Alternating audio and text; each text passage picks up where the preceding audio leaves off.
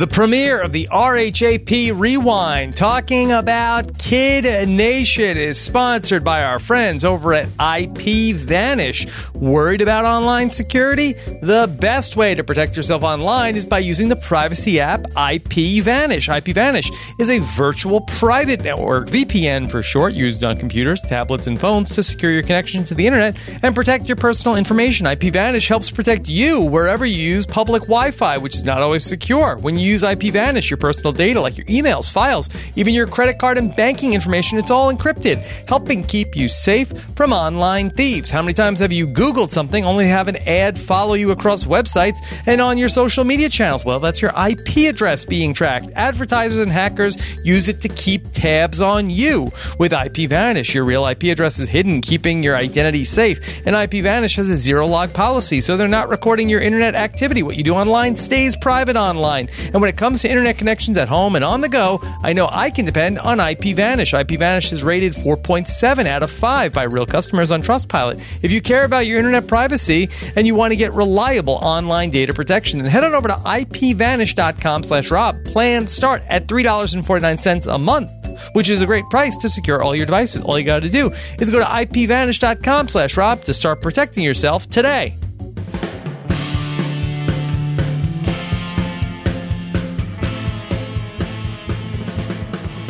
Hey everybody, what's going on? Rob Cesternino back here. Brand new year, brand new project we are dropping on you. It's the RHAP Rewatch, where each month we will be taking a look at an old series. Some I've seen, some I have not. We'll be going through it over the course of the month. And to start things off here in the month of January, every Friday, we will be taking a look at Kid Nation. In this episode, we're going to be talking only about the premiere of the series Kid Nation, which aired on CBS back in 2008, I believe. Is that correct, Phil? Yeah, 2007 or 2007 actually. 2007. Yeah. All right, we're off to a great start already as we take a look back with an expert of all things Kid Nation. We got to know him over the summer during Big Brother 21. He is a Kid Nation aficionado. Let's welcome in my partner for every step of this ride here on Kid Nation, the great Phil Thompson. Phil, how are you? I'm doing great, Rob. I'm so excited that we're finally able to talk about this show. I've been dying to just listen to an RHAP podcast about Kid Nation for so long, and the fact that I'm here and able to talk with you about it is just amazing. So I'm so excited for this. Yeah, Phil, in our very first conversation that we ever had, we were talking to you back in June of 2020, June of last year, feels nice to say. You mentioned you love Kid Nation. Kid Nation has a special place in your heart. You are a young man, and I thought that was interesting because it seemed like that you were of the age of the kids on the show, potentially, when you were watching Kid Nation in the first run. Phil, could you tell us a little bit about your backstory with Kid Nation? So, yeah, I was 8 years old when Kid Nation premiered. I was in third grade, and my parents didn't really let me watch a lot of, what was on adult TV. My dad was really into Survivor, but he didn't want me to watch Survivor. And so when Kid Nation came on, my dad was like, all right, this is going to be our show. You're going to be allowed to watch this show on weekdays. And I watched it, and, I'm a huge Survivor fan now, and looking back, I totally see how much I was into, the social dynamics and everything, but, I was so blown away by it, and I was so sad when it got canceled, although looking back, now, I definitely see why it was canceled. Okay. Well, Phil, could you tell us a little bit about yourself, not of your Kid Nation fandom? So for people that might not have heard you during the Big Brother season, tell us a little bit about yourself. What do you do when you're not watching Kid Nation? Yeah, so I am just a film student. I go to film school in New York, and I just love to study and watch a lot of films and, write about film. And, my outlet besides that is I'm really into reality TV. That's kind of the one thing that I'm allowed to watch where Like, I don't have to really critically assess. I do critically assess stuff, but I think about things in a much different manner, and I kind of am able to just fully enjoy it. And, you know, Survivor and Big Brother are shows like that where, you know, I'm able to kind of use a different part of my brain and like assess social dynamics as opposed to just like talking about, you know, sound and video and all that kind of stuff. So, yeah, that's kind of just who I am. And that's, those are my only interests, basically. Okay. Well, I'm really excited to talk about Kid Nation with you, and we'll have some guests along the way. But today we're just going to talk about the premiere. Then we have this spaced out. There are 5 Fridays in the month of January. We're going to talk about episode number 1. There are 13 episodes in Kid Nation, correct? Yep. Yes, and there are 13. And then in each of the next couple of weeks that we are going to be talking about 3 episodes a week, each of the following Fridays in January, where we will wrap things up on the last Friday in January, and we will announce what our RHAP rewatch will be for the month of February. We will not discuss spoilers because I have not seen the show, so I'm very excited. We will go through this in the real time, and in sort of, I've called this like an evolution of strategy style. We will be going through the episodes one by one, and when we get to next week, we'll discuss episodes 2, 3, 4 sequentially as they come up and do a full recap of all things Kid Nation. And Phil, of course, how many times have you seen the series? So I saw it when it came out, and then last summer I was like, oh, what if I like look back and watch this show? Because people on the internet were talking about it, so I was like, all right, let me go back. And I was like, oh my God, this show is crazy. And then now I just rewatched the first episode. I'm going to watch along with you, Rob, so I can kind of just talk about the episode that I just saw as opposed to everything else. Great. I'm so excited. I don't know what I was doing in 2007. 2007 is sort of like a weird period for me in my reality TV experience where I did Survivor. I got done with Survivor. I was still like doing Survivor related things with when I was doing the Fishbowl, if people are familiar with my backstory, where I was doing that for a few other seasons. And then I took a hiatus. I took some time away from Survivor, really, between like 2007 to 2010. I was not super paying close attention to things that were going on, basically between roughly, in Survivor terms, between Fiji and up until Heroes versus Villains. And I started to get back into the Survivor stuff during Samoa. So there's a couple of years there where I'm not paying super close attention to anything with CBS reality. I'm doing other things in my professional career. So it's a little bit of a dark spot for me in terms of my reality TV knowledge. So I wasn't following Kid Nation at the time. I said, oh, this is interesting. I've always wanted to go back. And this has been ever since we've been in, I know seems like years that we've been in this lockdown, but I've always said if I was going to go back and rewatch one series, this was going to be it, Phil. And then when you and I started talking, I have always wanted to go ahead. So this is a bit of a bucket list project for me.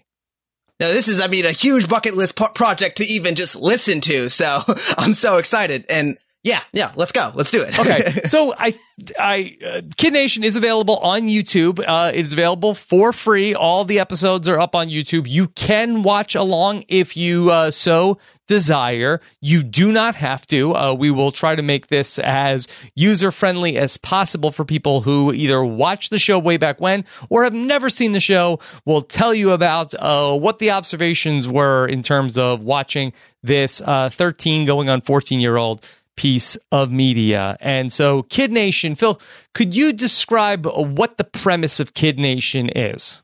So yeah, Kid Nation is a show by CBS, and it's basically, they take 40 kids from the ages of 8 years old to 15 or 16 years old, and they put them on this old West set in New Mexico, and they have to basically fend for themselves for 40 days. That's the basic premise, where the kids have to cook for themselves. They have to clean for themselves. No one is observing them. No one's watching them, and they kind of have to live. And the show is about, watching these kids kind of form their own society in the most basic kind of premise. There's more to it than that, but that's kind of where like the show kind of started. Okay. My first question here, Phil, is why? What were they trying to test here with this premise of, can 40 children fend for themselves in the Old West? No.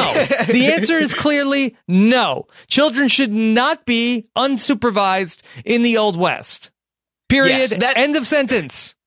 So, yes, that is the answer. And I think that's the answer that we all kind of came to realize over the course of watching this show. You said that, you know, you fell off of, you know, kind of Survivor and reality TV off, you know, in that era. And I think a lot of people were at the time, you know, Survivor, obviously Big Brother, where they were huge when they premiered in 2000. And then, you know, the ratings kind of slowly began to dip. You know, people stopped kind of watching it, started becoming less interesting. And so, you know, CBS really was trying to pull people back into the reality TV premise. You know, I saw this quote, and the CBS entertainment president at the time said, you know, she was trying to make a reality show change the landscape of television. So in order to do that, you have to stir public debate. And so, you know, think about the year before. This is 2007. And in the year 2006, Survivor Cook Islands came out. And that was, again, something that was so controversial, something that people, you know, were kind of frowned upon at the time and kind of,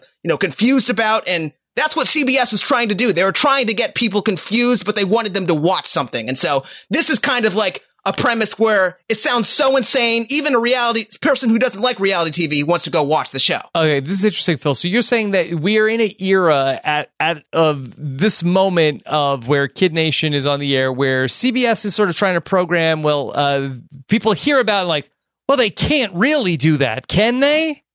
Basically, that's not a real thing, is it? And then they have them do it.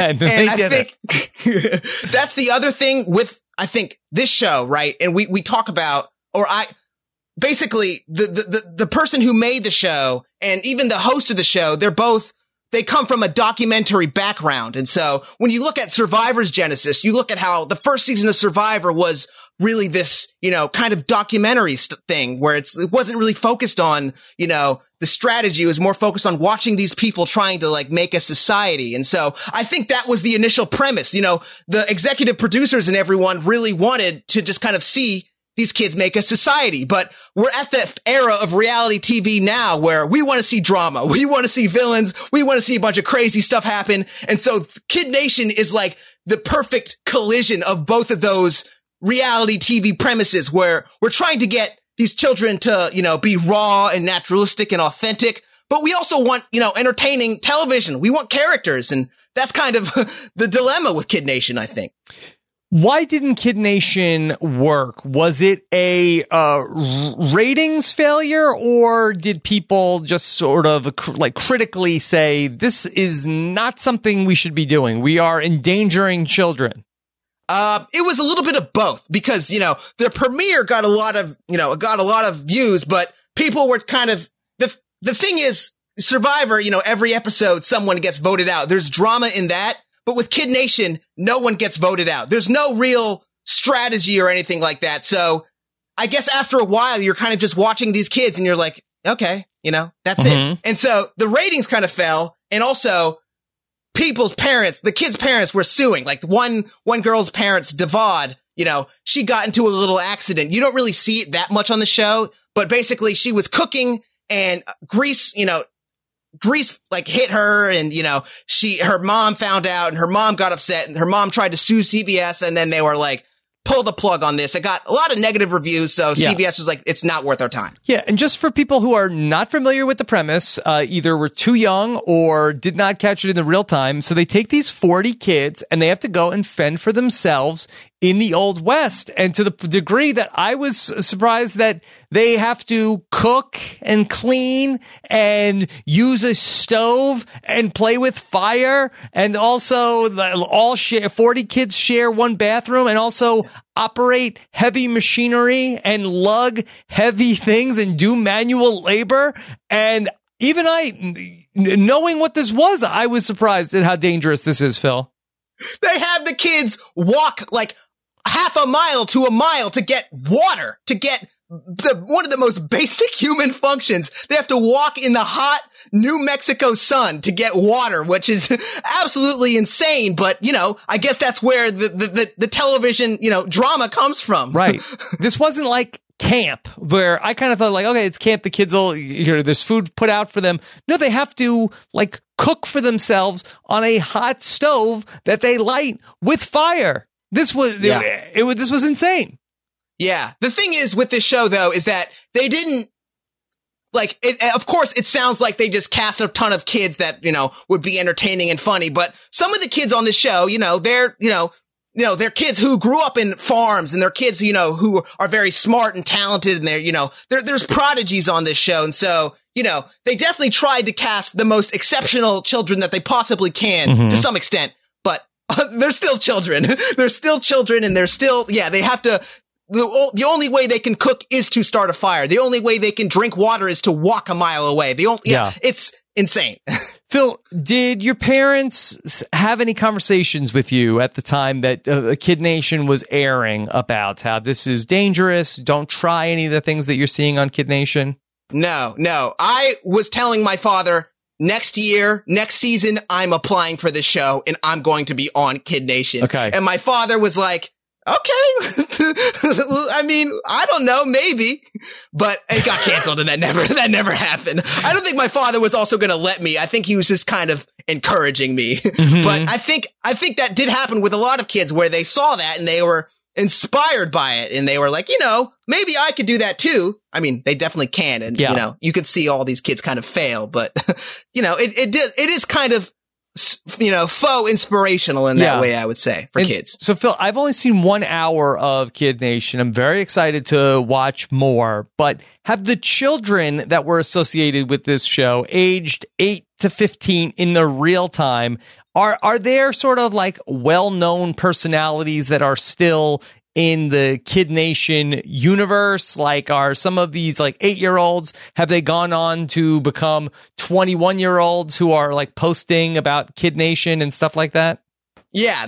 Like basically, I think a year or two ago, I think one of the kids who was on the episode that we'll see today, he did an interview with a YouTuber named JonTron, and that kind of like made the show blow up again. And so now, especially over quarantine too, so many kids have been doing Reddit AMAs. They've been doing TikToks. They've been doing YouTube Q&As. They've been, kind of emerging from the limelight. But the thing is that Kid Nation never like created any reality stars. Like funnily enough, you'd assume they would, but all the kids kind of grew up and, adjusted to normal life again. Good. I'm sure they're dealing with some traumas still, but they're, normal adults now.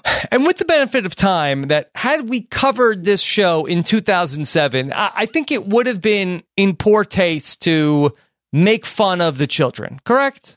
Oh, of course. I mean, you'll see, there's some kids, especially the producers make the kids look so evil. Some of these kids are just the worst. Yeah. But that being said, Phil, that with they're no longer children. So that I think it's perfectly like in bounds to make fun of the children now. Is that fair game?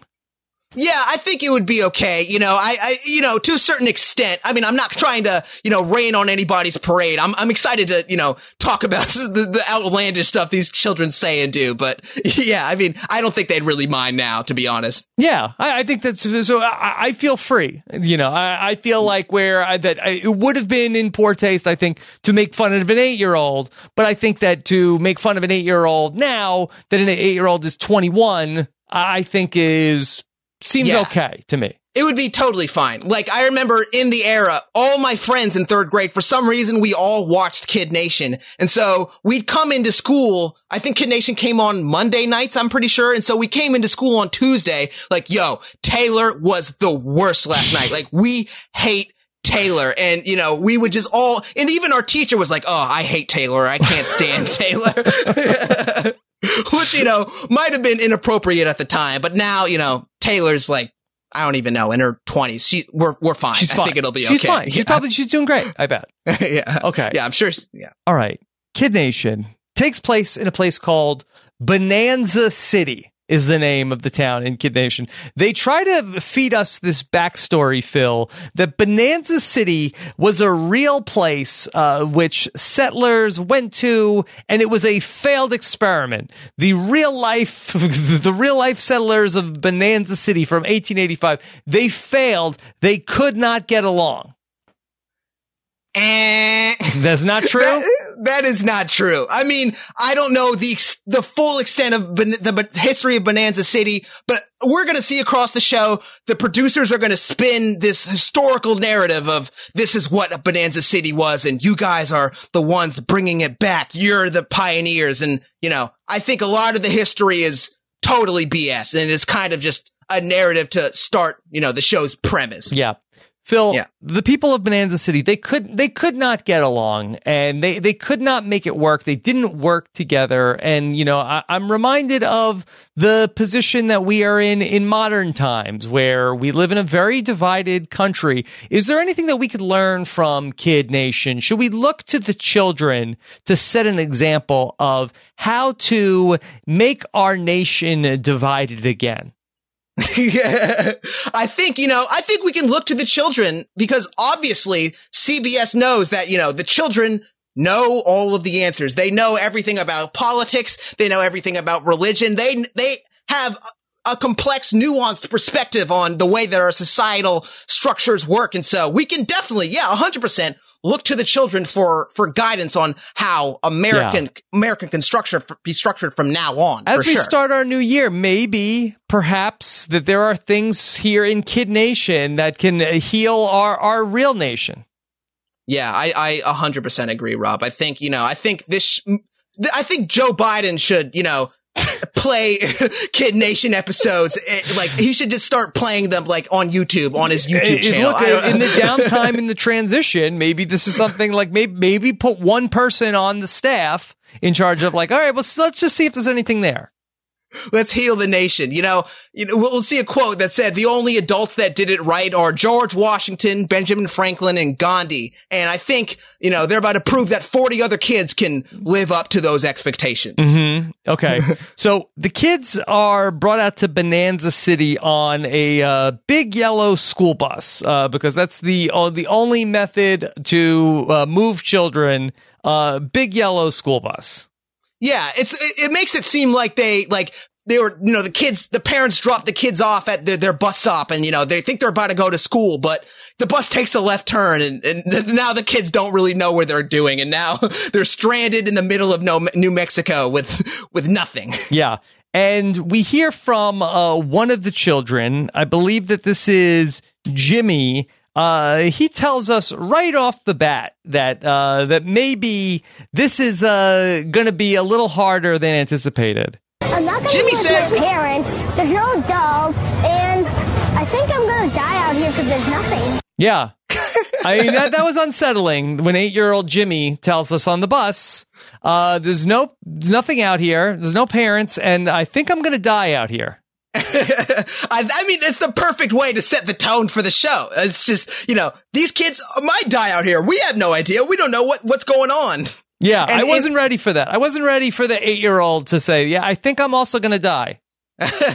You know, also, I was looking at, you know, the liability waivers that the parents had to sign for these children. And the liability waiver literally says that, you know, if the children are, you know, exposed to unmarked or uncontrollable hazards and conditions that may cause the minor serious bodily injury, illness, or death, CBS is not responsible for it. Yeah. Or death. So I guess, you know, CBS does not care if these children live or die, for the sake of television, I guess. Yeah, I think they cared. I mean, I think that they would ideally prefer none of the children died. Yeah, but, for sure. Phil, what was in it for the parents I mean, it was actually, you know what? I take it back, because after 9 months of lockdown, if you told me you were going to take my kids anywhere for 40 days, I'd strongly consider it. It wouldn't be an automatic yes, but yeah, Rob, we'd like to take at least one of your children to the Old West for an experiment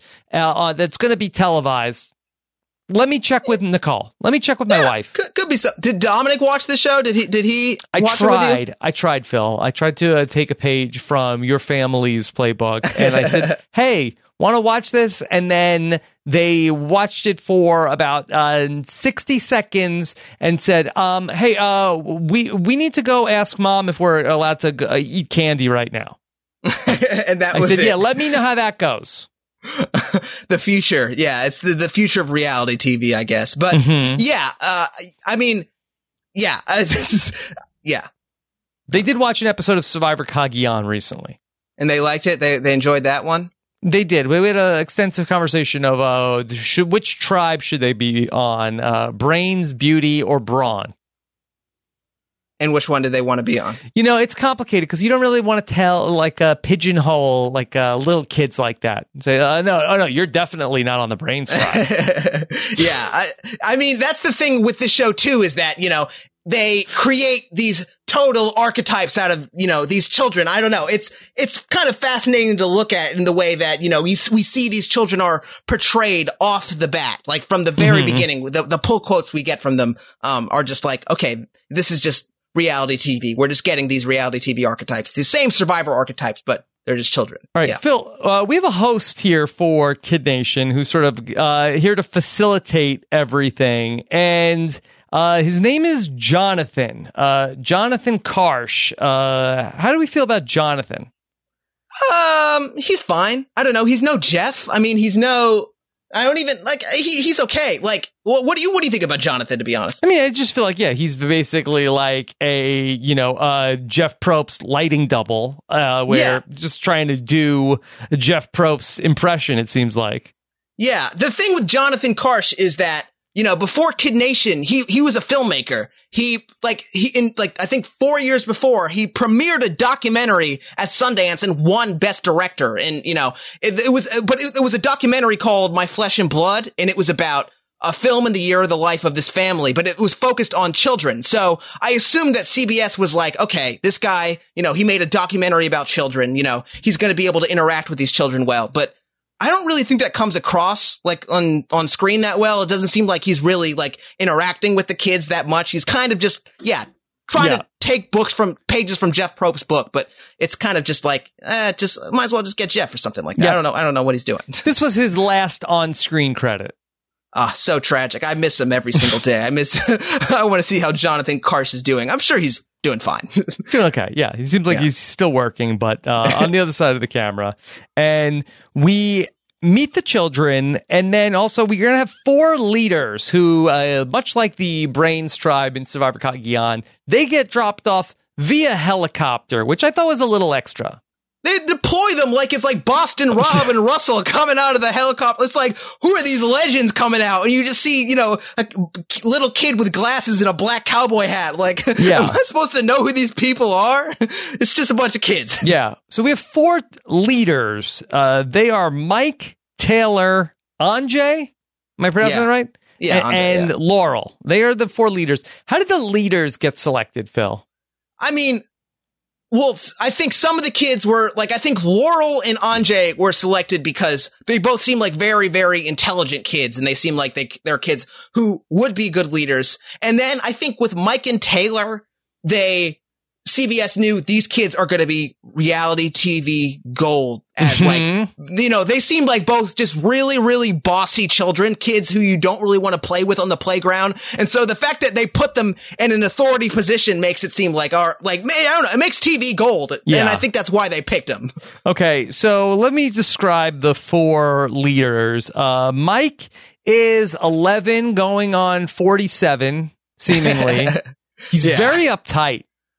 He's way too uptight. I don't know, like, what does he do on the playground when he's a kid? I have no idea. Like, he just seems like he doesn't want to have any fun at all. Mike has no friends in real life. Of course, yeah. Presumably. There's no way he does. I don't really see how he could. That's why he's advanced very far in the Boy Scouts. I think that's also like a telltale sign of not a super active social life, that he's really pursued like, well, at least I will advance in the ranks of the Boy Scouts. I feel like it's kind of a red flag, to be honest. Maybe a little bit. There's Taylor, who seemingly her only character trait so far is that she's here to show older kids that they're not all that. She's there to represent younger kids. She's good with younger kids. She is a younger kid. She doesn't want to listen to older kids. Yeah, Taylor is like, the first thing that Taylor says is that, you know, if I could make this a better world, I'd bring world peace to Africa and all the orphans, and especially to Iraq, and that would be the number one place that needs world peace, you know? And I think that quote perfectly sums up everything about who Taylor is. You know, she's a pageant queen who's kind of saying things that she actually has no real world idea of what they actually mean, but she says them and thinks they mean something, you know, and that's kind of all that Taylor is. We'd like some of that world peace, Taylor. Yeah, no. Whenever you're ready. Taylor is a natural born politician. I really think so. I think Taylor would do great in office. I think she'd be amazing. Are you kidding me? She'd fit right in. I think she'd be fantastic. Okay. Then we have Anjay. Anjay, I didn't really get much of a read on. I feel like that we saw the least of him out of the 4 leaders that get dropped off. Yeah. Anjay, he's working at Microsoft now. So, you know, that's the thing. Some of the kids are just super, super intelligent. And so, you know, Anjay's doing great now. And I'm sure, you know, this was just a great thing for Anjay to put on his resume, put on his LinkedIn at the time. And so I think, you know, he's also he seems like a very smart kid, and he seems like someone who is, you know, able to handle, you know, situations. Well, I'm not sure how good he is socially. And I think that's kind of one of the things we're going to be able to see develop on the show. But I think Anjay's cool. Yeah. And then there's Laurel. We're told that she is a respected student leader. She has some sort of a heavy New England accent. Yeah. I don't actually know where she's from, but yeah, you definitely get that. Laurel to me is, I think, the most intelligent person on this show. Like, not in terms of like, you know, book smarts, but just in terms of like, when she's on the show, Laurel actually has a little bit of like just an adult sense. I feel like she's just, I guess, matured quickly, or I don't know, like whenever she's Laurel's a respected student leader. Yeah. I mean, she's just very empathetic. She knows how to, she talks to the kids like she's an adult, but you know, she's still a kid. I don't know. She has a great sense of just like bringing people together. I think Laurel's amazing on this show. Okay. So the kids are told here are wagons filled with supplies. You'll need to transport them to Bonanza City. I could not believe this grueling physical activity that they are going to put the children through to push these stagecoaches filled with supplies and livestock to Bonanza City, single file. Yeah, they treat it like it's the beginning of like Survivor Guatemala. Like they're having these kids just haul ass for like, who is this for? I don't want to see children doing manual labor. It's horrible. You know, you see DK, who's now, he passes out.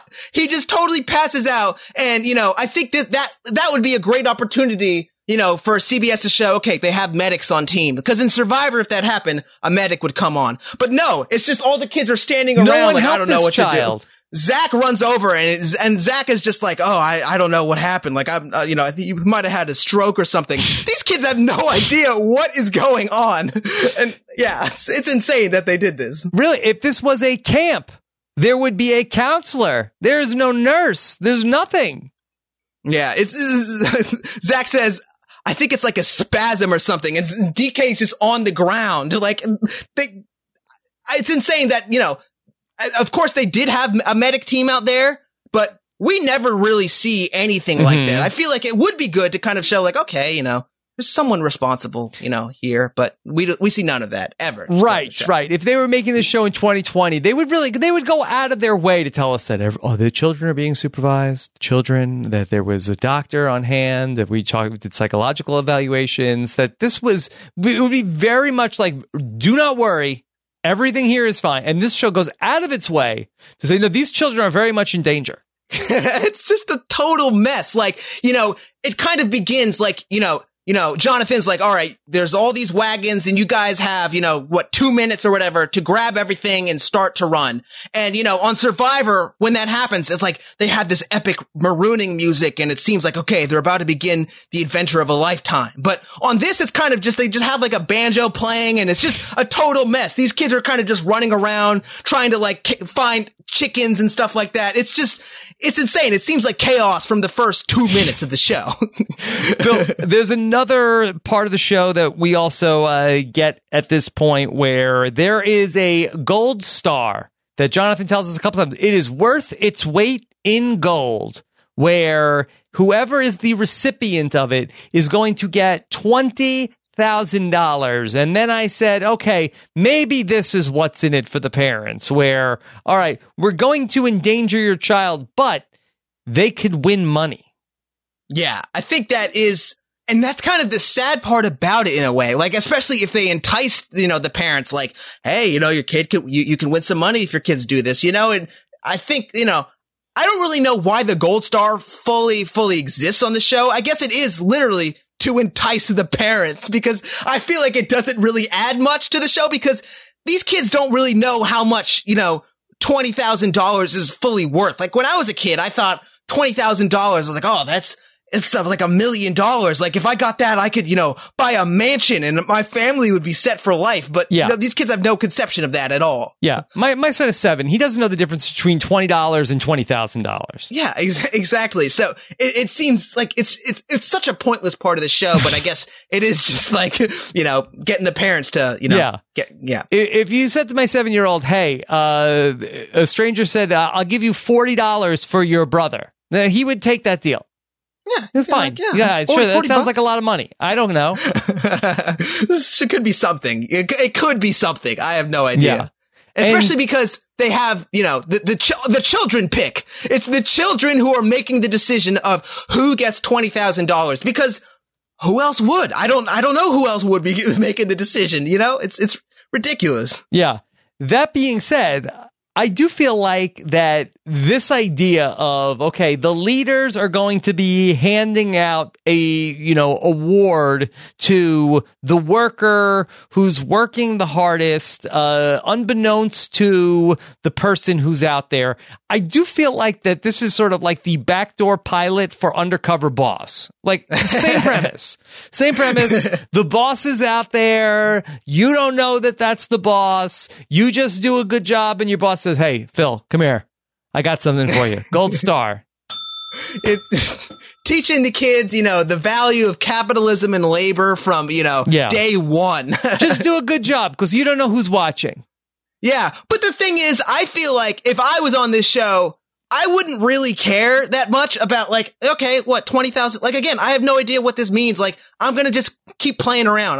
20, who cares if I get a gold star or not? And I feel like that also kind of applies like later on with the kids who are just like, some of the kids just don't really care that much. Yeah. All right.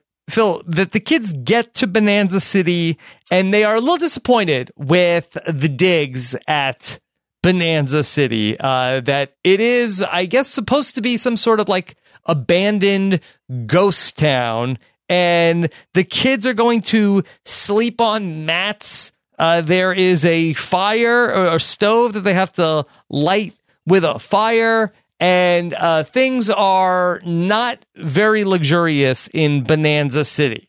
Yeah, so the set or whatever of Kid Nation is actually just an Old West movie set. I think it's Universal's, and they used it. It was built for the Ridley Scott movie with Christian Bale, 3:10 to Yuma. It's just an Old West set. And so they kind of just had that, and they're like, oh, CBS was like, can we use this to put 40 kids and to film a reality TV show real quick? And now they still use that set for a lot of Old West stuff. But it's insane to me. Not insane, but it's odd that, they didn't really, it seems like they didn't really do that much to change it. Like the kids' living arrangements, like you said, they're horrible. There's a sleeping, it's like these wooden boards and these like thin mattresses. And it's like, CBS didn't try to buff it up or clean anything up or anything like that. It's disgusting.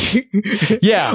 The kids are sleeping on basically like a blanket on a wood floor. It's disgusting.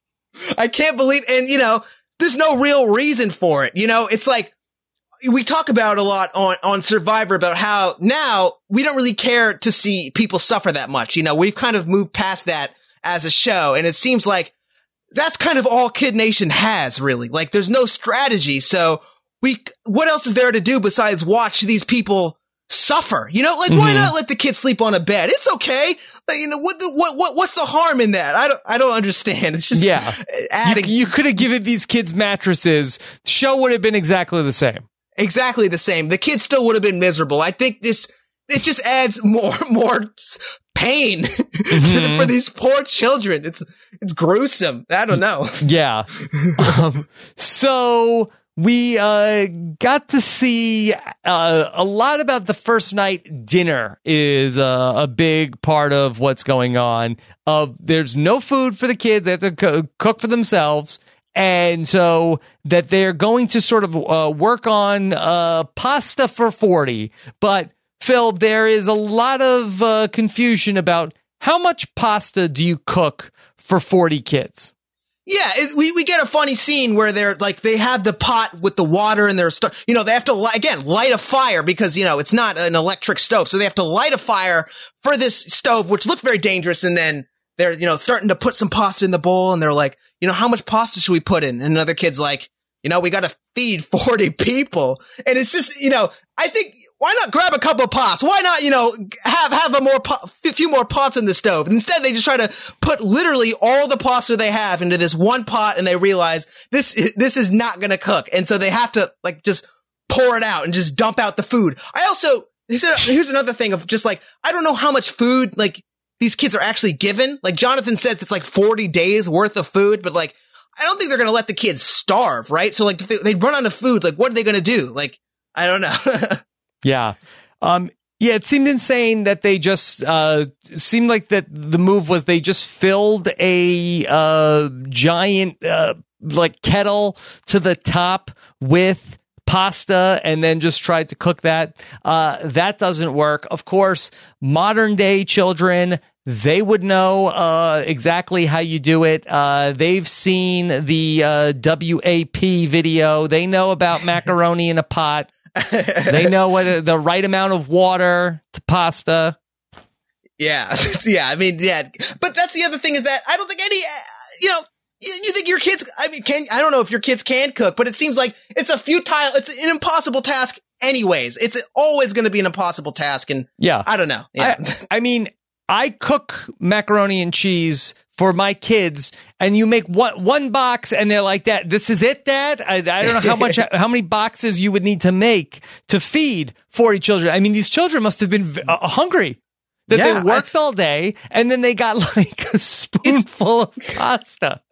It's insane because when they drop the kids off, you know, they're starting to figure out their sleeping arrangements, and they're like, and then Mike, one of the leaders, he's like, you know, we'll figure out sleeping arrangements after dinner, after we eat dinner. Yeah. But I don't think the kids realize at the time that they're the ones that are going to be making dinner. You know, I think they still kind of think, you know, okay, you know, catering, craft services is going to get us something and we'll figure it out then. Mm-hmm. But they truly, from the beginning, have to entirely fend for themselves. And yeah, you know, it turns out the pasta didn't really turn out that well. It looked kind of gross. It's also sad at one point where one of the kids like says, "All right, this is not working," and just dumps out the whole pasta in, and it's like the pasta has taken the form of the pot. Then they dump it out on the ground. That's sad. It's sad when Taylor cries that she's missing protein, that she hasn't had any meat in a long time. That's also sad. Yeah, that scene is such an interesting scene now looking at it, because that scene is Taylor's like real like Joker origin story. Like that's the one time where we see Taylor like fully, you know, feel like emotional and like she feels like a child in that one scene where it's like, this is a lot. I'm too young for this. Like, I don't know what's going on. And after that, Taylor's attitude is just like, I'm going to make them all pay for this. Like, it's insane that we get this one little scene where, you know, she's a kid. And then after that, you know, she's a killer. Taylor's a killer. She's a killer. Yeah. One of the kids says it's their worst day in 3 years. So that kid is Jared. I feel like every time Jared says anything, I'm going to try to write it down because Jared, I think, is the funniest kid on the show. He just says, Jared's the kid with the glasses and the red shirt and the cowboy hat. Yeah, he's Jared. the best. He's the best kid. He's just so weird. I don't really know what his archetype. He's like one of the few kids with no real archetype. He's not like, he has the cowboy hat, but he doesn't seem like he's from like the South or the West or anything. I don't know what his whole bit is. He's just Jared. He's just so himself. He looks like Ryan Ulrich kind of, but like when he was 11. Yeah, I feel like that was like a meme during Survivor 35. Was it? Okay, that kid. I remember seeing pictures. He grew up to be Ryan Ulrich. It's the same shirt. Yeah, exactly. It's the same shirt. It's the same face. I don't know. Yeah, he says it's the worst day in 3 years. I don't know what happened to him when he was 8 years old. But yeah, I don't know. Yeah. All right. Day 2 comes around and we get back to cooking. And so we're going to start making pancakes for 40. Starts out okay.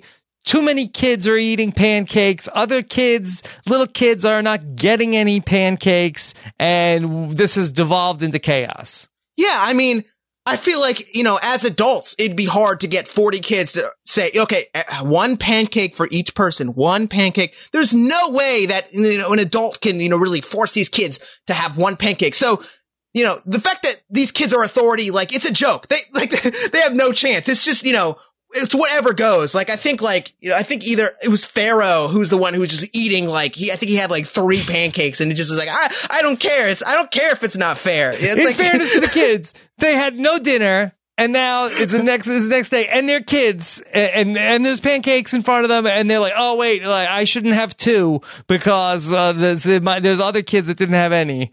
What do you want? What do you want from these kids? It's hard. I don't know. And especially because, before, we get any sense of structure to the show, there's no kids that are actually in charge of cooking yet. Yeah. So we get 30 kids who are just in the dining room cafeteria, just banging their forks and knives on the table. We're hungry. We want pasta. We want pancakes. And it's just right. Sophia in the back, just trying to cook for all these kids, even though she doesn't even have to. It's just, no one's assigned to any roles at all. And, kids are still, they still are I guess entitled to I need, I obviously they're used to being fed, and so. Right. My kids, if I just decided one day, all right, you're on your own for breakfast, they wouldn't know what to do. No clue at all. Yeah. I'd come in the kitchen there'd be a half gallon of milk on its side in the kitchen, cereal everywhere. That there would be no chance that pancakes would be served. Yeah, I mean, also the producers we see the producers writing a lot of they have a cookbook, right? They have a cookbook, so to imply that the producers are they're helping these kids out, they're giving them they know exactly the right amount of stuff to put in. But it's hard to follow a recipe now, to be honest. Without these kids pictures. Are not yeah. With no pictures, they just have to look at there's no chance. I don't see any way. Pinterest. Yeah. Yeah. So you get a lot of recipes on there, Phil. Yeah. Yeah. Oh, if these kids had their phones, it'd be different. They'd be looking at TikTok recipes now or something like that. But yeah, no, there's no chance. Phil, do you cook anything? No, I don't know how to cook at all. When I'm, not with my parents or anything, it's bad. When I'm not with my parents, I make peanut butter and jelly or I make mac and cheese, and or sometimes you could do it. Eat tuna. You could do it. If you were there, you would be able to help the children. These kids would be eating worse than they are now. I'm telling you. I'm telling you that these kids, the mac and cheese might be okay, but if I had to cook anything else for these kids, it'd be a disaster. Yeah. That's the other thing is that I don't think any of these kids are that good of cooks. Maybe, over the course of the show, they learn something, but these kids are going to be eating pretty bad for 40 days. Yeah. And I think this is the first time they're coming to terms with accepting oh, wow, this is it. This is our food. Yeah. And then, Phil, this is when Mike takes the opportunity to have a meeting where he wanted to have a meeting at dinner. It did not go well the night before. He figured, okay, I'm going to have a morning meeting with everybody. And it's not going great because there's another kid, Greg, who is kind of a bully jerk, is pushing back. This is where we get the start of the Mike versus Greg power struggle. And again, like that's kind of one of the interesting things about the show is that, of course, there's no strategy or whatever, but it's still interesting to watch the push and pull of these kids trying to, you know, take all the power. Like we see Mike from the very beginning of the show, like telling the kids, like, come on, keep going, keep pushing the wagon. Like we got to keep going, even though Mike's not carrying anything. And so here, like Mike is trying so desperately hard to be the leader, but it's clear that he has no idea what he's doing. And Greg, who's, you know, the oldest one, like Mike is like, I think 12 or something like that. And Greg is 15, you know, which when I was a kid and I was Jimmy's age when I watched the show, and Greg looked like a full adult to me. So Greg was just like, Greg realized Mike has no idea what he's doing, and I can just belittle him all I want, and there's nothing that Mike can do about it. And so then we start to see the push and pull of Mike, you know, being so frustrated, upset that he can't, you know, crying that Greg is just kind of like poking him and just being like, shut up. Yeah. Greg is a real antagonist here in Kid Nation.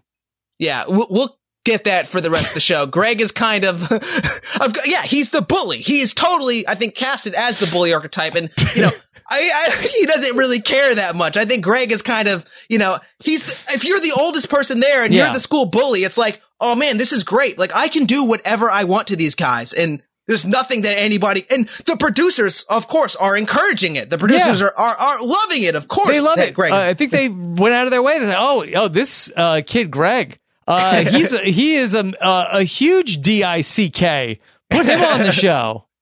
It's great. It's, you know, I don't know if actual kids are listening to this podcast. I'm sure there's a lot of kids, you know, really, they're trying to, you know, rewatch the show, and you know, I'm sure a lot of kids are watching this. So I'm gonna say, you know, Greg's kind of a dick. I mean, you know, he's 16 years old. I'm sure he might be nice now. Although I was listening to an interview with Laurel, who's now, you know, an adult, and she says, no one talks to Greg right now. No one keeps in touch with Greg. I don't think this is a hot take. You're a 15-year-old dick. You're probably also a 28-year-old dick. That's kind of what it seems. And I'm sure like this show probably, actually, never mind. I was going to say it like probably damaged his psyche and it, you know, made him, but you know, Greg's he was out still there a dick somewhere, to begin with. Like, you can't tell me to wear a mask, Mike. You don't tell me what to do. Oh my God. Greg is definitely an anti-masker now, for sure. There's no way. You're not the boss of me. I hope Greg is listening to this. Greg, you suck. No. Right. Hey, Phil, don't get me beat up by the bullies. All right. Sorry. Yeah, no, there's. Sorry, Greg. You're amazing on the show. You were the leader of Kid Nation, and you really told Mike off by, you know, Mike was trying to lead, and you got to stop him. Yeah. The council members are going to go to the chapel because allegedly there is some ancient text that was abandoned by the leaders that before they left a mass exodus of Bonanza City. They basically wrote a letter of resignation of like, we have failed as the leaders of Bonanza City to whomever may concern. Here's where we went wrong. We have done a whole like exit interview here. What we did wrong was we realized that we were too divided. We were too divided as a people. Here's what you need to do. Divide into 4 groups. Yeah, again, like this type of stuff, like, you know, obviously, you know, the leaders of whatever the Bonanza City was at the time, or what have you, we're not writing this. This is kind of, and this is the structure of the show where the producers are able, every episode, the kids are going to go to the chapel, and the producers are going to tell the kids, okay, this is what this episode is about. This is what you guys are going to do. And so this episode is just, the producers being like, all right, here's the structure of the show. You guys are getting 4 different bandanas and you guys are going to divvy up for some reason, to make the show interesting. Yeah, the mythology is that, we didn't know how to work together. So you have to break into 4 groups. There's also a pile of bandanas on the table. And then also red lives here, green lives here, blue lives here, yellow lives here. This is the perfect way to make Bonanza City work. Yeah, they kind of just like yada yada through, again, like the historical, whatever fictional Bonanza City that they have. It's kind of just like, all right, start something. Like, we got to get through this episode. Like, hurry up. Yeah. All right, get your bandanas. Like, let's get a draft going. Yes, Phil, is it a draft? They sort of like, divvy up the kids. It's sort of unclear. They have a chalkboard. They're just writing names down. Well, that's the thing. It didn't really seem like that anybody ever there was some conflict for, oh no, I wanted that person. That's the thing. It's like, it was like the draft in like Survivor Amazon. It was just kind of like they had all these kids make the decisions for themselves, which I guess, like, of course, that's what the show's about. But we're later going to see that these kids are competing with each other. And so there was no real, I feel like, the producers should have, picked, the teams themselves in order to kind of make it as fair and equal as possible. So, when these kids are competing with each other and these kids are interacting with each other, there's some kind of level of equality and fairness. But no, it's just the leaders making the decision. And, Andre picks Greg and Blaine, who are just the 2 biggest guys. And there's nothing that anybody else can really do about it. Although I don't think anyone else really cares, Yeah. Nobody really wanted it. Like, oh, well, those kids are jerks anyway. We don't really want them. But Andre's like, I'll take the 2 biggest kids on my team. Sure. Yeah. So he takes them. And then Mike, he's the red team, right? Yeah. Mike is, Mike's the red team, and he picks DK and Jared just because they're friends. Yeah, they do a lot of like, well, these 2 guys are friends, so let's just keep them together. Don't want to split them up. And again, the thing with the show is that, like, we don't get a full draft. Like, we never ever get like Jonathan or the kids being like, okay, like Hunter, you're on the green team. Morgan, you're on the, like, we get like every kid says like 2 to 3 people that they like. And that's kind of it. And that's kind of the way the show works, is that, like, there's some kids that are just boring and not interesting to watch. And I think the producers realized that pretty early on. That's why there's 40 kids, because not all of them are going to pop on TV. So they just, all right, here are the people that we're concerned about. Here's who Andre's picking. Andre's picking Alex, right. Tyler's picking these 2 people. And that's all we have to really care about. So Kid Nation is a little bit like Lost, of that the plane crashed in the Old West. We're going to get to know our principals, and then there's a lot of like Nikki and Paolo's and background characters that we're never going to watch. And imagine how frustrating it must have been, Phil. Like, you send your kid off to go be on Kid Nation for 40 days. You tune in every week of like, all right, let's watch Billy on Kid Nation. Everybody, he's on TV. And then it's like, oh, wait, was that your elbow? It's like, on another show, you'd prep your kids for like the physicality or, mental toughness. On Kid Nation, if I was a parent, I'd prep my kid to be the most entertaining kid in the entire world, because that's how we're making our money. That's how, that's the only way you can really succeed on Kid Nation, is if you're entertaining enough for America. Mm-hmm. So that's perfect. Yeah. Taylor, she has the youngest kids because she doesn't think that the older kids will listen to her, so she's going to go with all the younger kids. Picks Andre.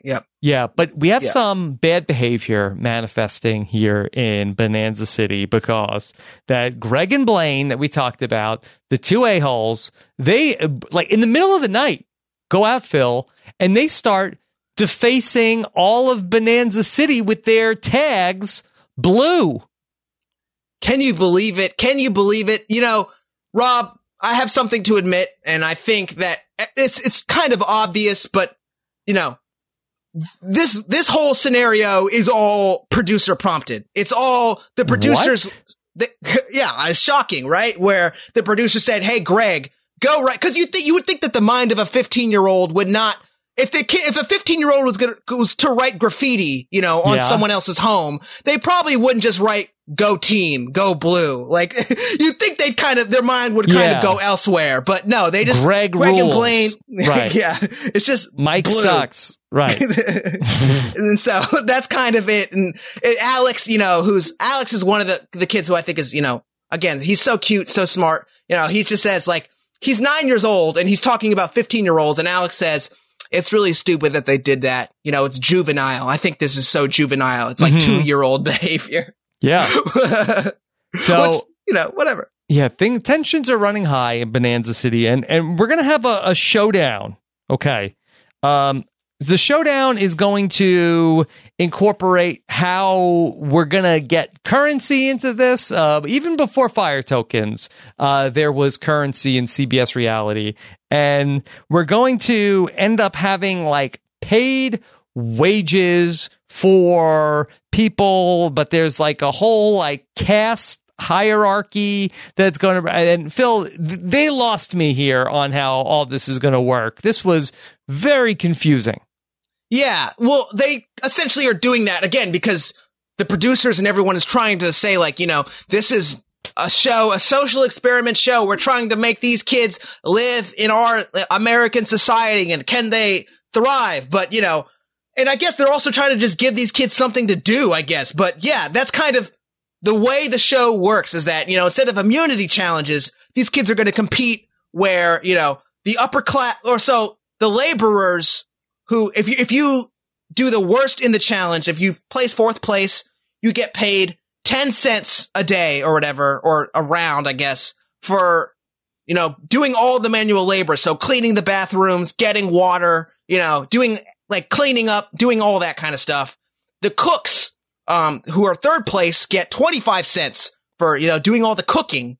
The merchants, cause they also talk about, Jonathan says that they're starting to open stores. So there's a candy store, there's a saloon, there's like a dry goods store where kids can, get bicycles or whatever. And so the people who run those shops are the merchants who get 50 cents a round.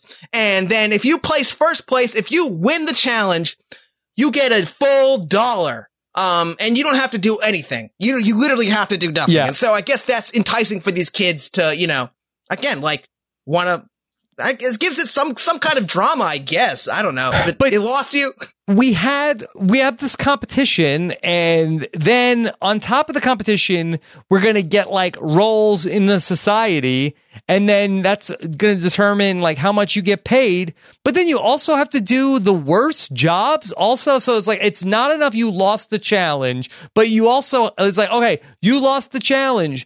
You have to do the worst jobs. And you get paid the least amount of money. Like you have to pay these kids that go clean the toilets also, that you lost the challenge, go clean the toilets, and you also get 10 cents. Yeah, I mean, again, like, enough is enough. It's a metaphor. I mean, they're trying to say, again, I guess this show, Kid Nation is a capitalist critique, I guess, where it's the people on the bottom get paid the least, I guess. And they work the hardest. And then the people at the top, they get paid the most money and they don't do anything.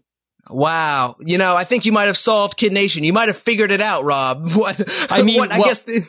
Did I figure it out, or was Kid Nation like, so it's like, it's a mirror of like, was Kid Nation anti-capitalism propaganda where they're sort of saying like, hey, this is not right. I think that's exactly what they were doing. I think, or not, maybe not saying that's not right, but I think they were trying to, push like, wow, isn't it messed up that the people on the bottom are getting paid anything? And I guess we're going to see the frustration of, people who, keep losing again, because the leaders picked their own teams off of no fairness whatsoever. The producers didn't pick it. So there's going to be teams that, keep losing, and they're not going to get the upper class. And, we get that kind of frustration, which I guess is where the entertainment comes from. But, I guess they're trying to, provoke something, even though I don't know if it fully comes through with the American audience. I don't know. Yeah. It's a lot. Okay. They have this challenge. The challenge was, neither, here nor there for me. They had to like, move giant oil rigs around with colored water. I'm not interested in adults doing a challenge, kids doing a challenge was, I was very bored during this part. Yeah, it's definitely not the challenge level. It's not even Survivor level. I guess it's like a step up from Big Brother, I'd say. But the challenges we're going to see are not like, they're not really reinventing the wheel. It's like bootleg Survivor challenges, kind of, for the most part. Yeah, and it seemed very dangerous to have children carrying around like what looked to be like a 30-foot high oil rig. Oh, just get ready, Rob. Okay, just good. get ready. I'm ready. All right. So I didn't even realize that there was like a second part of this. I guess all the teams completed the challenge, and the host comes back out. Here comes Jonathan, and he has a reward for the entire town. Okay, so he comes out and says, "All right, you know how you've all been using one bathroom? We're also criminal in my mind. You have 40 children." You have one outhouse for 40 children. I have two boys. We have one bathroom that they use. Disgusting. It's great that I hear my wife 3 times a day. Oh my God, this bathroom is disgusting. It must have been horrible. Because I think I heard one of the kids, saying, they had to wait like 3 hours or whatever to use the bathroom, which makes sense. There's 40 kids and kids are all disgusting. They're all disgusting. Another thing, I guess, they didn't do a good job explaining with the challenge is that, so in every episode, right, the challenge is going to happen regardless. Basically, whoever, the challenge is about who, is upper class versus lower class. But if the kids are able to do the challenge in under an hour for this episode, then they're given the option of the reward. So that doesn't always happen. And so we see in this episode that, like, the blue team who, is placing in last place regardless, but they do like a photo finish. Like they have 14 seconds left on the clock. And I think that's kind of just like the editors kind of putting in like, adding suspense in afterwards. Like, oh, look how close they made it. But they kind of set up the dilemma because that close. Yeah. Yeah. No, because also like there's no way that they wouldn't set up the dilemma in the first episode. Like of course, like you want to show me everything you got in the first one, Okay. So Jonathan comes in and he has an offer for the kids. All right. First he says, all right, we have something for you. Okay. You know how you have one bathroom for the entire town? We could give you 7 more. You'll have 8 outhouses for 40 people. Or let's say we have a sweetener. What do you think of this? So which reward will you choose? 7 more outhouses or this? TV. All right, so 7 more outhouses or a TV. This did not look like a great TV, Phil. Did not come with a DVD player. I do not know if they had cable. What were they supposed to watch on this TV?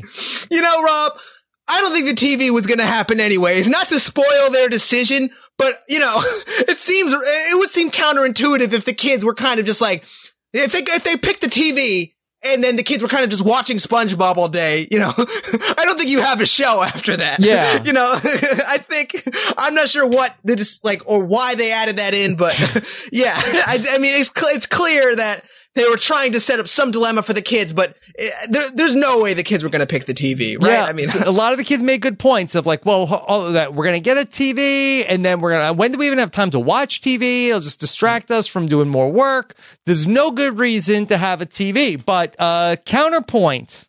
Well, because let's say that there's a tornado coming this way, how in the world will we tell? Yeah.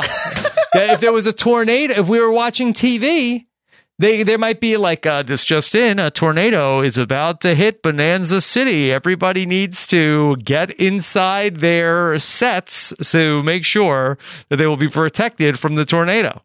If that happened, Jonathan would be like, you guys should have picked the TV. Sorry. It's your decision. We have to leave you guys to fend for yourselves. Mm-hmm. But yeah, there's no way. There's absolutely like, obvious, but also, I guess that's a good argument if you really just want to watch TV because you're bored and you don't. I'm sure that kid, Brett was just kind of standing around like, all right, what else is there to do? Like, all right, I need some TV. I need something going on. Yeah. So, yeah. Well, look, Phil, I have to say I can relate. I feel like that it's like, well, Rob, why haven't you gotten anything done for the last 4 years? It's like, well, I had to keep refreshing Twitter to make sure that I knew if something happened. Okay. Yeah, the kids would have, he would have taken TV duty. He would have been like, you know what? I'm going to be the one to really make sure that there's no tornado coming or anything like that. Everyone else can keep doing work, but I'm going to focus on the TV, the TV part. Yeah. But yeah. Okay.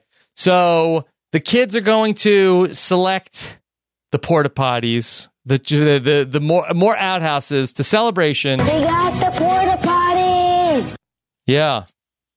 It's the right decision, I would say. I mean, would you agree? Or yeah, for sure, for sure. That all the kids are excited. It seems like responsible for like kids to, because in every episode too, they're going to set up the dilemma of like, here's the responsible choice versus here's the fun choice, and so it's interesting to see, the kids kind of make a good adult decision. We can learn from the children. Yeah, that's good. Exactly. One of the other children tells us another advantage of having more outhouses. Restroom. It's also nice that we don't really have to wait in line for 3 hours. Yeah, that would hurt your colon. Yeah, you could hurt your colon if you wait 3 hours for the bathroom. They get experts on the field to really, these kids know everything. They know everything. I would have loved to see the visual of just like the 3 hour long bathroom line. Yeah, of just come like on, they're not even eating that much. Come on. It must have been that kid that ate 3 pancakes. Yeah. Also, I'm sure that these kids were probably just, not using the outhouse. You think Greg was really waiting in line for the outhouse? Yeah. He went right to Mike's bunk. Brought his chalk. Blue was here. Now, blue is now yellow. Yeah, for sure. So, yeah. Speaking of the yellow team, they are the cooks. They have to take over, and we have a true case of maybe too many cooks in the kitchen, because Sophia, who had really earned rave reviews in the kitchen for all of her cooking, she does not really like how the yellow team has been doing the cooking. Even though people say the yellow team did a great job cooking, Sophia says, yeah, all right, anybody can cook, but who can clean the kitchen? Yeah, you're the cooks, but what's this whole mess? And, Taylor's response is, Taylor is a total tyrant. Taylor says, I'm not doing dishes. I don't really clean. I don't do dishes. And that's kind of what she says. She's like, sorry, it's not my job. I don't know what you want me to do. Even though she's the leader of the yellow team, she's saying, there's nothing y'all can do about it. Sorry, I'm not doing that. Yeah, no, but Taylor makes a good point that I say this to my children. I say, hey, guys, you have to clean up. I said, but Dad, we don't like cleaning up. Oh, okay then. I'm sure, Taylor also probably doesn't you think Taylor knows how to wash a dish? Not to, critique her parents or anything like that, but I'm sure Taylor was not raised in that in the type of household where she was doing all the cleaning, and so Taylor was probably like, look, it's not my job. Phil, if you are going to solve world peace, you can't be bothered with the dishes, okay? She's on some other stuff right now, and again, we're getting the more hardened Taylor, who's firm in her decisions. Phil, I've got Iraq on the other line. Can you just take care of the dishes for me? I'm this close. And so because of Taylor's leadership, none of the yellow team, wants to do the dishes. We get Layla, who's also on the yellow team. She's 9 years old. She's very young. And in a confessional, she looks like she's 40 years old. She's already so old and jaded. And she's like, we're cooking breakfast and lunch and dinner. She looks exhausted. Like, they're putting these kids through a lot. And so if Taylor says, we're not doing the cleaning, we're not doing the cleaning. And there's nothing that anybody can do about it, Now, when you are the cooks, are you supposed to be doing the cleaning, or does the last place team, after they get done with the outhouses, do they have to come through and do the dishes? I think it depends. If Taylor's on the yellow team, then the lower class has to do the dishes, But if it's, if it's on Sophia's, if it's the green team who's doing the cooking, maybe they'll do the dishes. I guess it's just about who's nice in this society, but Taylor's not doing any of that. There's no way. Phil, we get the commerce going in Bonanza City. We open up the stores, and yeah, it's a little bit sort of like the. What was the name of the place, like in Pinocchio, where like Pinocchio, like in all of his like jackass friends go to? Like that's sort of like what opens up here, where we open up a candy store, a soda store, lots of places that are sort of like bad behavior for children. I think is really endorsed by Kid Nation. Yeah, like they set up like. Again, like it's this old saloon, you know, and that was one of the things that was critiqued, I guess, you know, by critics and people at the time was like, these kids are going to the bar, like after a hard day's work, they're going to the barkeep, you know, slamming a buffalo nickel down on the table and be like, give me another one. I need a soda right now. And, you know, the visual of that might not be great, but you know, it's, you know, I'm going to need another Snickers with that Dr. Pepper. Yeah, you know, again, like these kids have no responsibility, so they have to set up this Neverland, this Neverland idea or whatever, you know, Pinocchio went to, where it's like, you know, these kids have no responsibilities. No one can tell them, you know, don't have chocolate before dinner. If Jared wants to have chocolate, he's going to have chocolate, and no one can tell him otherwise. Phil, is there one toothbrush in Kid Nation? I don't think there's. You think a single kid brought their toothbrush? I'm sure. I'm sure maybe someone's mom or, you know, dad packed them a toothbrush, and the kids probably did not look at it. It stayed at the bottom of the bag for the majority of the 40 days. They don't have sinks either, so I don't know how they would brush their teeth or anything like that, you know. Yeah. I don't think, there's no way. They're just eating candy and rotting their teeth, and that's kind of the way Kid Nation functions. So while many of the kids are looking for soda, looking for sugar in any form that they can get it, there's one child who sees something else that they have their eye on. Sophia, the cook, she sees a bicycle in the general store. The bicycle costs $3. She does not have $3. And she says, hey, there's only one way that I can earn the money for this bicycle. I'm going to dance for money. Dance in the streets. I'm going to go to the street, and I'm going to dance and beg people for nickels in the street by dancing. Yeah. I mean, I don't know. Again, like I didn't read anything, but you have to assume that a producer was like, yo, Sophia, you'll get this bike if you go and dance in the street. You know, that'd be funny. Go. You think that Sophia was prompted to do this? That feels more wrong than Sophia coming up with this idea on her own. I think the whole conception of this show is wrong, Rob. I think, you know, at this point, they're already in it. Let's just, you know, let's get this girl to just get this I don't know. Maybe I'm wrong, but I think it might have been producer prompted, I would say. But it's a ridiculous visual of Sophia with a mason jar, empty mason jar.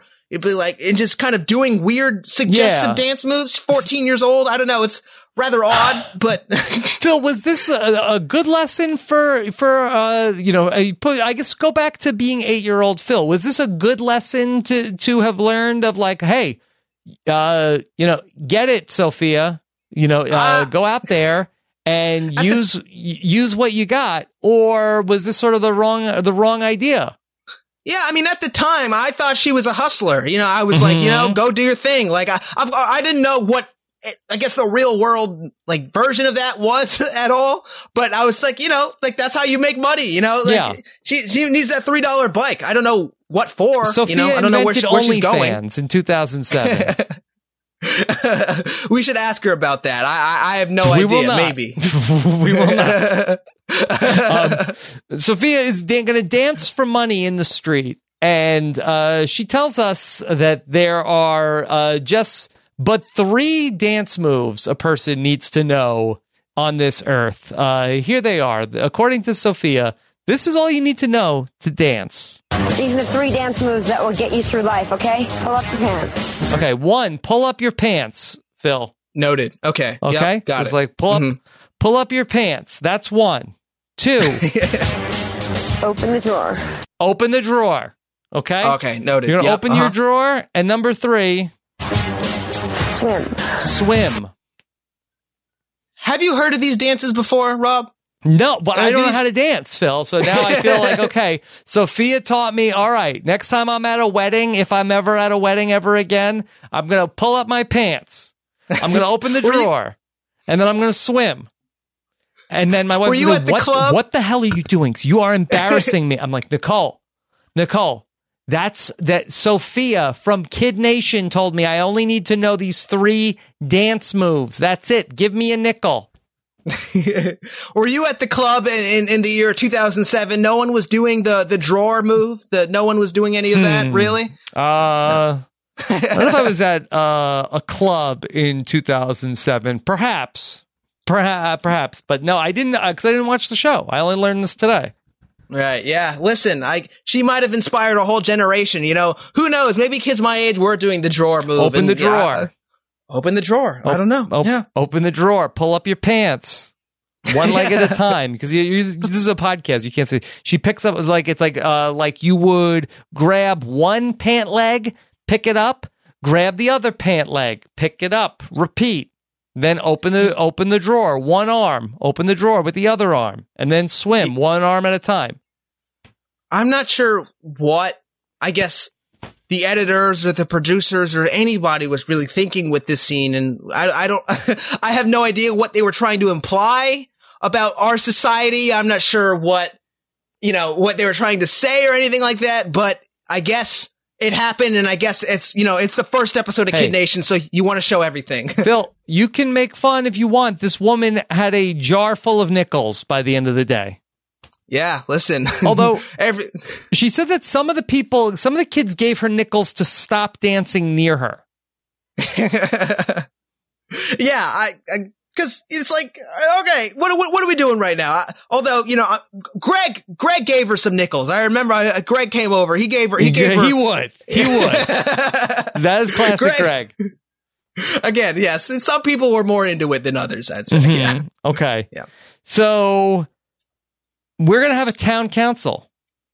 We're going to have a town meeting, a Bonanza City Town Hall meeting. Get all the kids in one place. We're going to have city council now, Phil.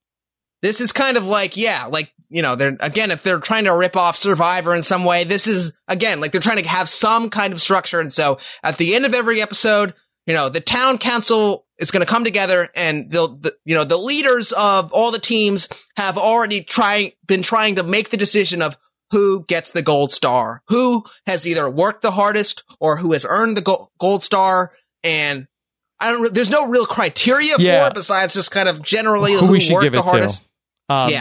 But we open things up, and this is like sort of the same feel as sort of like a Parks and Rec, like a Pawnee City Council meeting of like, does anybody have any grievances they want to air with the leaders? And here's Sophia. She's not happy with the yellow team. They're not cleaning. And Taylor's response to it is, again, I think Taylor would be such an Taylor should be in the White House, because Taylor's response to Sophia's grievance is just like, we hear you, we understand you. Listen, we're trying to wash these dishes as hard as we possibly can, and we assure you, by the end of this, these dishes will be washed, and we're just trying the best we can. So please sit down.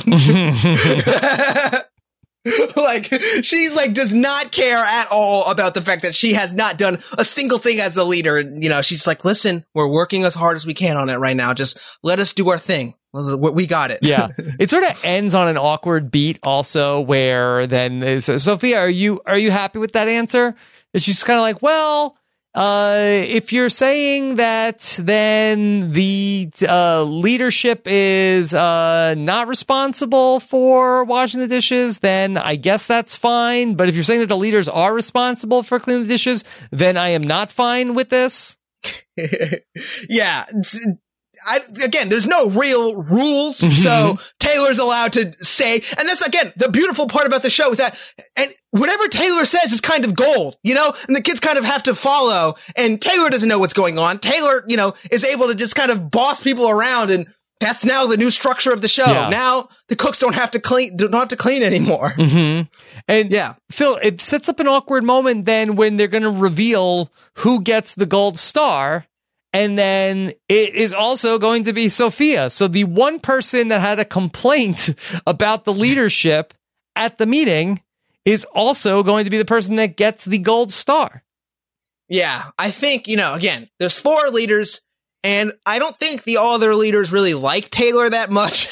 I don't think anyone really likes Taylor that much. So they're, again, allowed to veto whatever Taylor's, whatever bill Taylor's trying to pass. And they decide, I think like Mike and Anjay and, Laurel are making the big decision here of who gets the gold star. Mm-hmm. And Sophia cooked, Sophia actually cooked and she cleaned and, she was a great leader. Yeah. So she did that. She cooked. She worked hard. She complained about the things that were unjust in the society. She gets rewarded with $20,000. And also, she gets to go into the only room in all of Bonanza City with a telephone. And she gets to call her mom, who somehow has a camera crew at her house. Yeah, see, that is one of the funniest parts about the show to me, is that they definitely obviously 150% pre-taped. Like they taped the conversation with Sophia and her mom, and then they had a crew go to Sophia's mom's house, and they had to, it's like, okay, your daughter just won $20,000. Okay, action. And her mom, we get to watch the great, amazing fake acting of the parents at the end of every episode. That's interesting. So I would have thought that they maybe like knew, that Sophia's going to get the money, go to the house, and then be there when the phone rings. I mean, that could, I'm not speaking out of like true authority, but I definitely think that like the logistics of like, even if they have to make the decision the day before, that means that CBS or whoever has to get a camera crew in whatever city or small town in America, they have to go to. I feel like that sounds like a lot. I feel like it's definitely, they tape the one conversation with Sophia and then they're like, okay, this is what Sophia does. Now, all right, they have a director on set with Sophia's mom, really get her, engage her in the moment. And then they call action and they start rolling at the end of every episode. Mm-hmm. It's weird, but yeah, it's how they do it. Yeah. Sophia's mom, I think, very pumped up that Sophia's going to get $20,000. Yeah, of course. I mean, I don't think Sophia actually gets the money. I don't think legally she can get the. I don't know if that's how it works or not, but it's definitely. I think it goes to the parents, which again probably kind of sucks because I don't think like there's some kids that probably never actually saw that money. I guess they saw it in the food they ate, and the rent or whatever. But I'm sure there's some kids that kind of their parents kind of just kept the money and that was it, which I guess a little exploitative maybe, but they signed their kids up for the show, so whatever. Yeah, Phil, and I know they're also still figuring things out. I feel like the host of the show, like he puts his arm on Sophia's shoulder, and I feel like it goes on for like way too long. Like I feel like did you notice this? Yeah, it was.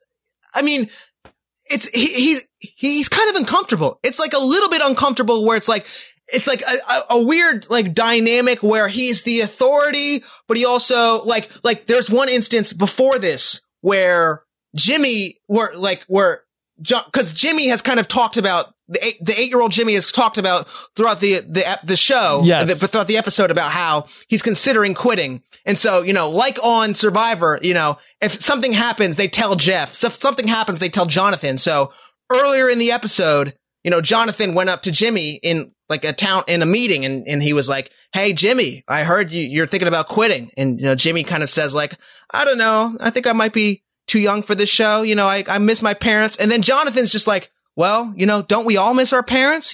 But he says it in a way that makes it seem like, I don't know, he misses his parents too. I feel like Jonathan does a bad job of relating to these kids, to be honest. Let's talk a little bit about Jimmy. Jimmy is the same kid in the opening who said that he thought he was going to die out here. So maybe you wonder, Phil, was his heart in it from the jump? I don't think so. Who made I'm not Jimmy sure. do this? I don't know. It seems like from the very beginning, Jimmy has no interest in this Does whatsoever. not want to be here. Does not want to die. the other kids are trying to be like, come on, Jimmy, like, come on, you don't like this? And Jimmy's like, listen, I like you guys, but I'm going to go home. Like, I don't need this in my life at all. Yeah. They ask, does anybody want to leave? Anybody can sort of like pull the ripcord at city council. You can leave if you want. If anybody's up for it. Jimmy stands up. They try to say, no, Jimmy, we need you. And he's like, actually, no, I'm still leaving. Jimmy, come on. Come on, Jimmy. Jimmy, why do you want to go home? I'm really homesick. I think I'm way too young for this. I am way too young for this. I'm 8. Are you people insane? Like I should be in 2nd grade. I am 8 years old. What do you mean the Old West for? Yeah, he's the most sensible child in the whole group. You know, I was the same age as Jimmy when I watched the show. So I remember, like, in the first episode, like, Jimmy had the first confessional. And so I was like, yo, this guy's 8 too. Like, this is my favorite. And so I was starting to stand for Jimmy in this one episode. And when Jimmy left, I remember in the moment, like, this guy is a loser. Like, how could he, like, leave? Like, what's wrong with this kid? Even though, like, looking back now, like, hell yeah, like, get out of there. There's no reason for you to really be there if you don't want to do it, you know? Again, here's Jimmy's words to open the episode. I'm not going to be with my parents. There's no adults, and I think I'm going to die out here because there's nothing. Yeah. And, no, hats off to him, because I'm sure, you know, the producers were trying to always prompt Jimmy, come on, don't leave. You're good in the show. And Jimmy's like, I'm not listening to any of you guys. Even Laurel tries to go up to him, which I'm sure, again, a producer was telling her, come on, Laurel, can you tell Jimmy to stay? And she's really trying to talk to Jimmy. And Jimmy's like, again, like, I'm too young for this. Like, in the first day, Jimmy said, I'm too young for this. This is not for me. I want to go home. I want to go back to my regular childhood. I don't want to die. Please. I'm 8. And he's watching, you know, he sees Mike and he sees the leadership in front of him. He says, there's nothing here for me. I'm not going to learn anything here. These people are not going to tell me anything. Like, I need to leave. I'm 8. Yeah. Nintendo Wii just came out and I have too much to live for. And you know what? Jimmy seems like he's doing amazing now. I think, again, Jimmy's the one who did the initial, like, Kid Nation interview that kind of got everyone back into the show. And Jimmy seems like such a sensible, responsible, you know, young person. Because he spent 3 days at Kid Nation and got the hell out of there. He knew he's the only one, or not, you know, we'll see. But I do like, again, that, they have that moment, even though it seems like they're trying to, you know, keep all the kids on the show. They do have the moment where Jonathan does ask the kids if they want to quit, because otherwise, you know, it'd be, you can't hold the kids hostage, you know. Phil, was Jimmy a plant in that they needed somebody to go home in the first episode? You know, you have 40 kids, one kid's going to go home. You got to show the viewers people can leave. You sort of like want to open the door, like, hey, let's thin the herd a little bit. Do you think that they had Jimmy cast as a kid who's like, oh yeah, the first chance he gets, he's getting right out of here? Yeah, I think that might be, you know, I mean, maybe not, but also that seems entirely possible, because I know, like, the emotions that Jimmy are feeling are 100% real. There's no way he's acting. I don't think it's like he's doing a Scaramucci or something like that from Celebrity Big Brother. But he was the twist. The fake house guest. No, I mean, I definitely think that he was feeling real emotions, but also, yeah, it could be possible that they were like, all right, there's no way this kid's going to make it. And, you know, we need someone to quit. But also, I don't know that they bank on the fact that he was in the first episode, but it could be entirely possible, you know? Okay. Yeah. Phil, that was the premiere of Kid Nation. Wow. So what did you think overall? Like, just kind of overall thoughts on the first episode. Like, I know we've kind of talked about it, but just like in terms of like, do you think the show has potential? Because you haven't seen the rest of the show. So like, you kind of think it could go somewhere going forward, or? I mean, I don't know where it's going. I mean, that I am captivated by the fact that this was even a thing. I mean, this wasn't a show from 40 years ago.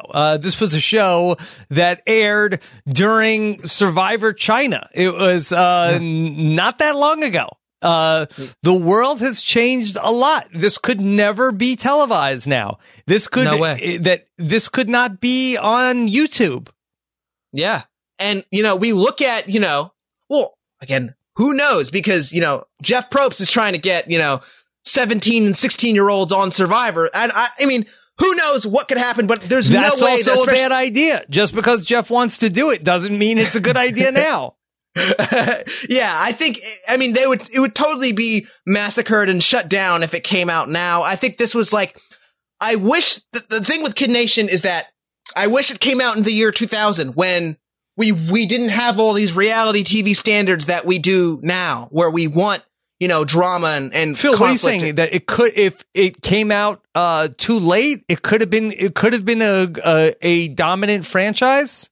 I think so. Oh, maybe not a dominant franchise, but I think it would have been more, less focused on like making heroes and villains. I mean, of course, I love that. I love that about, again, it's perfect that we got whatever we got now. But I'm saying, like, in terms of the longevity of the show, like, I think if it started out as more of like what they wanted, which is like this documentary kind of style, social experiment, it could have been more, I guess, like, it could have been interesting. And I think like people would have been more into it as opposed to kind of like getting these kids to haul, like pounds and pounds of rice, miles and miles. I don't know. It's a lot. It's a lot. Yeah.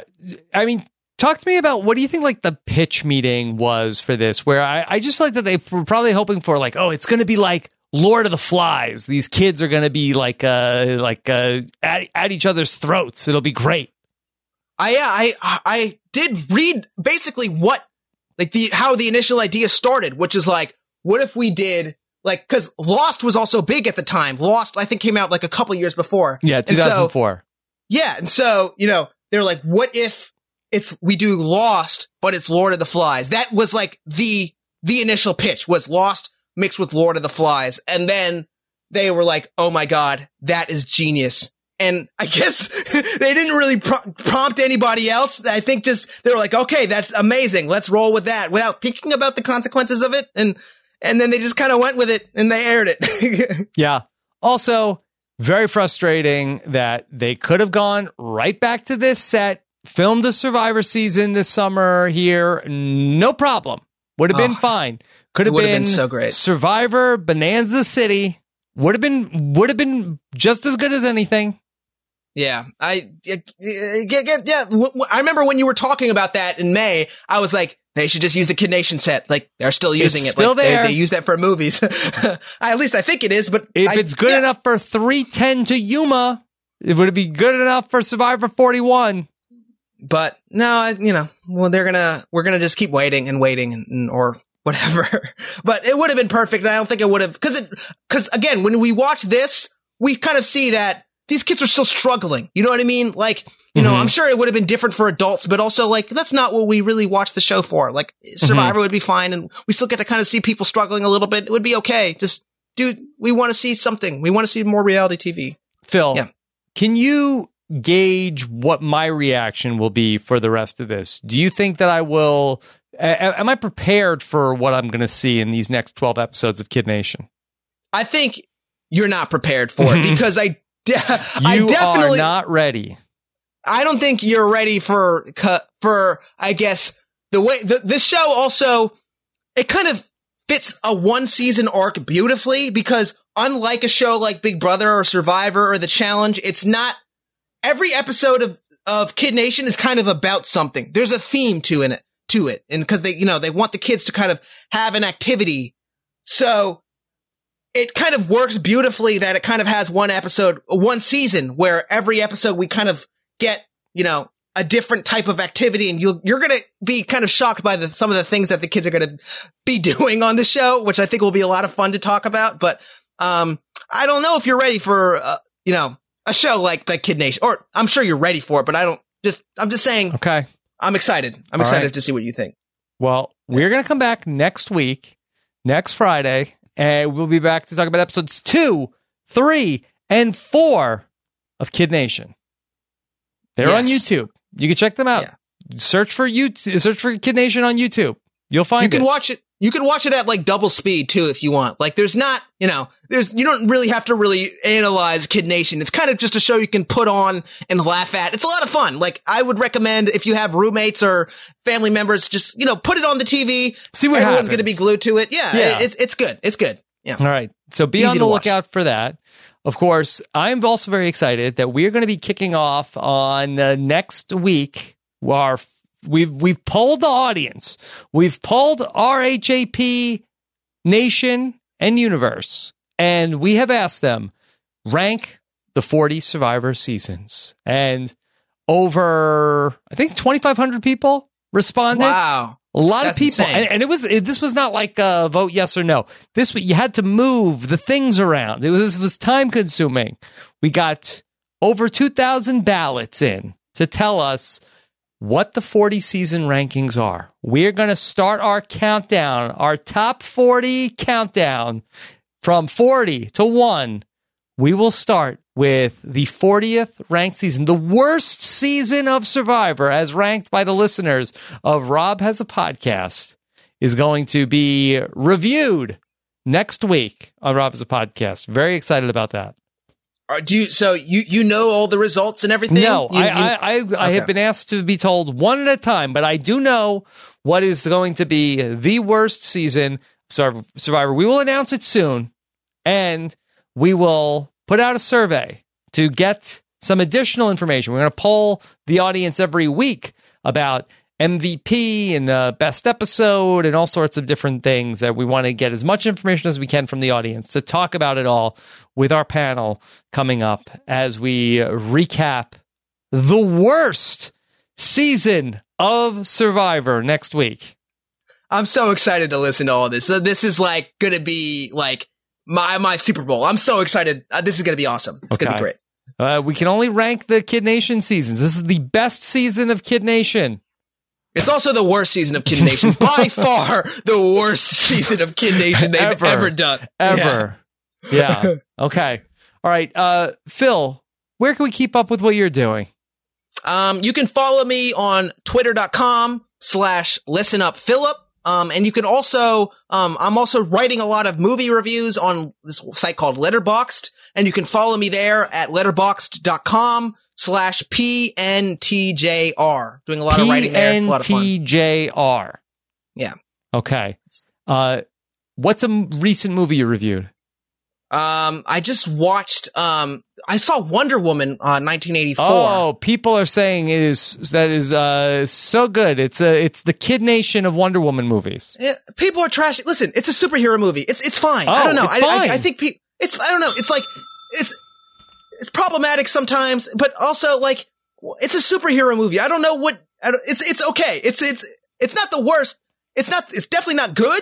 It's all right. I don't know. It's fine. Yeah. It's fine. Okay. Soul's also really good too. Everyone should see that movie Soul. Yeah. Disney Plus. Okay. Yeah. That's on Disney Plus, right? Yeah, Disney Plus. Okay. Highly recommend. All right.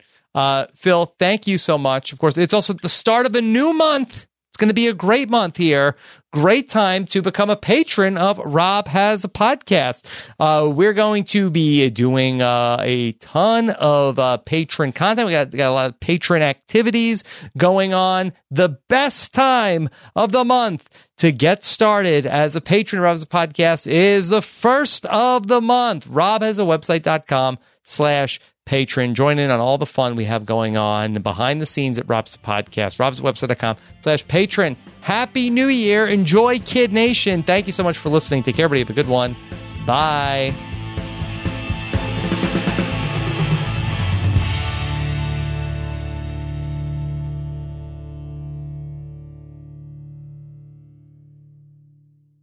Support for this podcast comes from our friends over at Geico. Do you own or rent your home? Sure you do. And I bet it can be hard work, but you know what's easy? Bundling policies with Geico. Geico makes it easy to bundle your homeowners or renters insurance along with your auto policy. And it's a good thing too, because you already have so much to do around your home. Go to geico.com, get a quote, and see how much you could save. It's Geico easy. Visit geico.com today. That's geico.com.